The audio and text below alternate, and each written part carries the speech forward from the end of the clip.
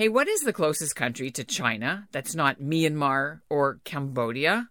Now, don't cheat by Googling it. It took me 14 tries to get Wednesday's answer to Globle, a new online geography game, and that's spelled Globle.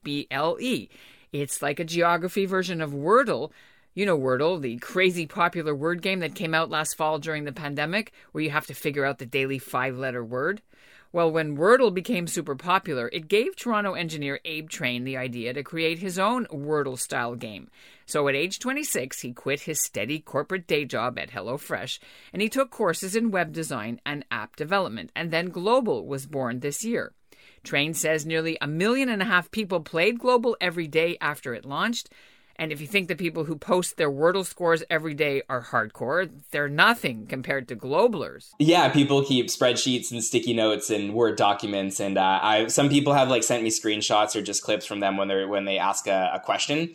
And it's so funny because I get a glimpse into how people are interacting with the game kind of by accident. And I'll see a table with a list of initials. And I write, okay, these are friends and family that are playing the game with them. And, the date going back to March or February to around the start of the game. And they've just been playing this whole time, which is so exciting to see. I'm Ellen Besner, and this is what Jewish Canada sounds like for Thursday, August the 4th, 2022. Welcome to the CJN Daily, sponsored by Metropia.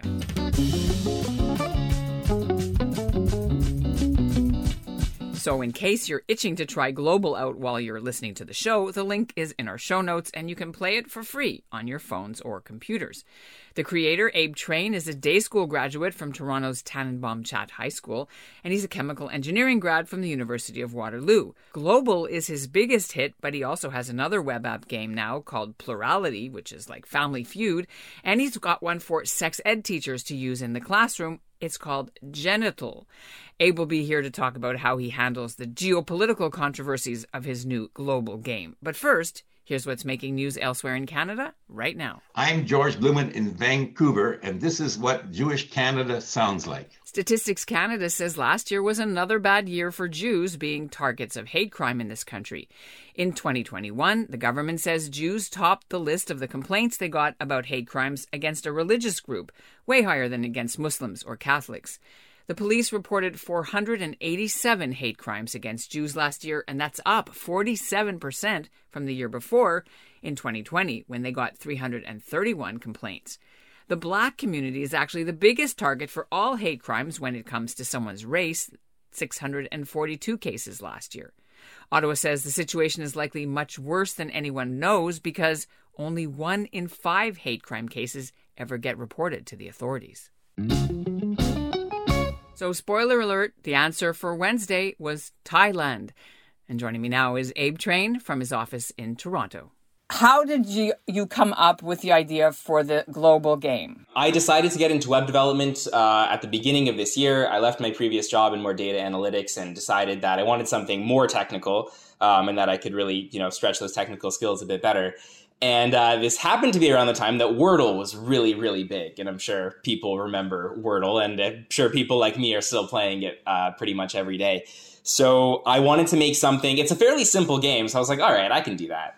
And I wanted to make something fairly similar. And my original idea was going to be movies. But I spent a couple days thinking about it. And every arrangement I could think was no matter how I put the game together, there was such a good chance that whoever was playing wouldn't know the movie of the day, just because there's so many movies and people just aren't familiar with every movie.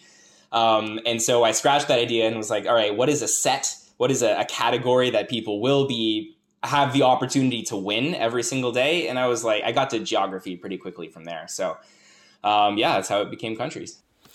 And so I looked this up because I didn't know. And so bad for me, geography teacher, Mr. Quillage, sorry, from Herzliya Saint Laurent in Montreal. But there are 195 countries, correct me if I'm right or wrong. 2 are not in the UN because there's 2 are the state of Palestine, which some people don't accept. So what is the global number of countries you have to work with? That's a really tough question. And when I first started the game, I was kind of using a list that I got from somewhere else. And I very quickly got lots of messages from people about certain things being right or wrong, or at least difficult to justify having them in the list like that. So one of the inspirations for the game, which is a website called Sporkle, and they have a blog post where they define according to their own terms, what is a country? Because as you said, the United Nations will recognize, has its own list of recognized countries, but then it can't really be used as a perfectly strict determination either. A good example of that being Taiwan. Almost the whole world will recognize Taiwan as an independent nation. China, which has a lot of sway in the UN, does not. So all in all, to answer the question, there's 197 valid guesses in the game. And so that's what I'm very careful not to say like, this is definitively the list of what is a country, because there is no definitive list of exactly what is a country. So I say these are the valid countries within the game of Globle. Okay, let's talk a bit about, you're Jewish. We have a Jewish podcast. So let's discuss the Arab-Israeli conflict, shall we? Perfect. No, but it's an issue. People are going to talk about the West Bank, occupied territories, state of Palestine. How do you navigate what people recognize and what people don't? Yeah, great question. So when it comes to just like what is a country, I always refer back to and this happens all the time. Sometimes with Palestine, very frequently it'll be places like Western Sahara, Northern Cyprus, the Kashmir region. Like there's a lot of contested places in the world and a lot of people in the world with strong opinions on them. So the first thing I do is say, like, the question of what is a country, I defer to this blog post. I say, like, I know it's not perfect, but I need something. I can't just be the person that decides what is and what isn't. So I leave it up to that. But, a lot of the work that I do through the game, a lot of the customer support, I guess you could say, and just, communication around the game happens through Twitter. And not everyone on Twitter is going to share their feedback in the most polite and or direct message or anything like that. Well, let's say, be honest, you're getting hate mail about Israel and Palestine, or no? When the game was like first exploding, there wasn't anything until it was the country of the day. So when like Palestine was the country of the day and when Israel was the country of the day the first time, I would get a couple messages about each of them.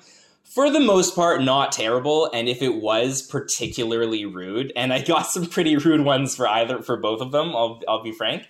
It was usually like no one's like trying to make an argument or trying to convince anyone of anything. It was kind of just like anger directed in a tweet or in a direct message or something like that. And, I kind of, I'm familiar with the conflict. I understand that people have very strong opinions on both sides of it. And for the most part, I was able to just, kind of push that aside and continue with the game and doing what I think is the best thing for the game and the players. On a personal level, you went through the Jewish day school system. How does it feel to have to, do this? It's a business and you still get all this hate. It's a game, but people are not taking it as a game, right? There's an online war. Yeah, I would say so. So that's a really good question, kind of like how I'm feel about getting those messages. One of the ones that bothered me the most was from, I think, like some Chabad account or something like that, saying like, oh, I can't play this game anymore. And that was the kind of thing where like, I'm not trying to make a stance. I understand why some people are offended, but I don't like it when people try to claim as though the game is making a stance. But then at the same time, like you have to make a decision one way or the other.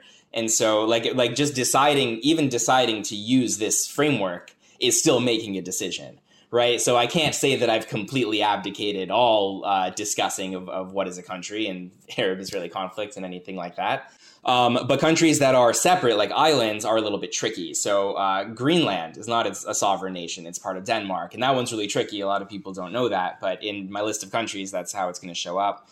Guam for the United States, Puerto Rico for the United States, Corsica for France, French Polynesia and Tahiti, all those kinds of ones. So the way I have a mechanic in the game where they show up as territories, they appear in gray when the original country. If you try to guess them independently, if you try to guess Guam, nothing's going to happen. If you guess the United States, then Guam will show up as gray and it'll say, Guam in brackets, United States. Scotland is one that people get pretty upset about because Scotland I just have as part of the UK in there, but I mean, Scotland has been, fighting with the British for centuries. It's not like you started this and there's a whole independence movement, which people should be very well aware of. They got to go back to grade 10 geography, obviously, and read their book, right? Were you any good in geography in school or no?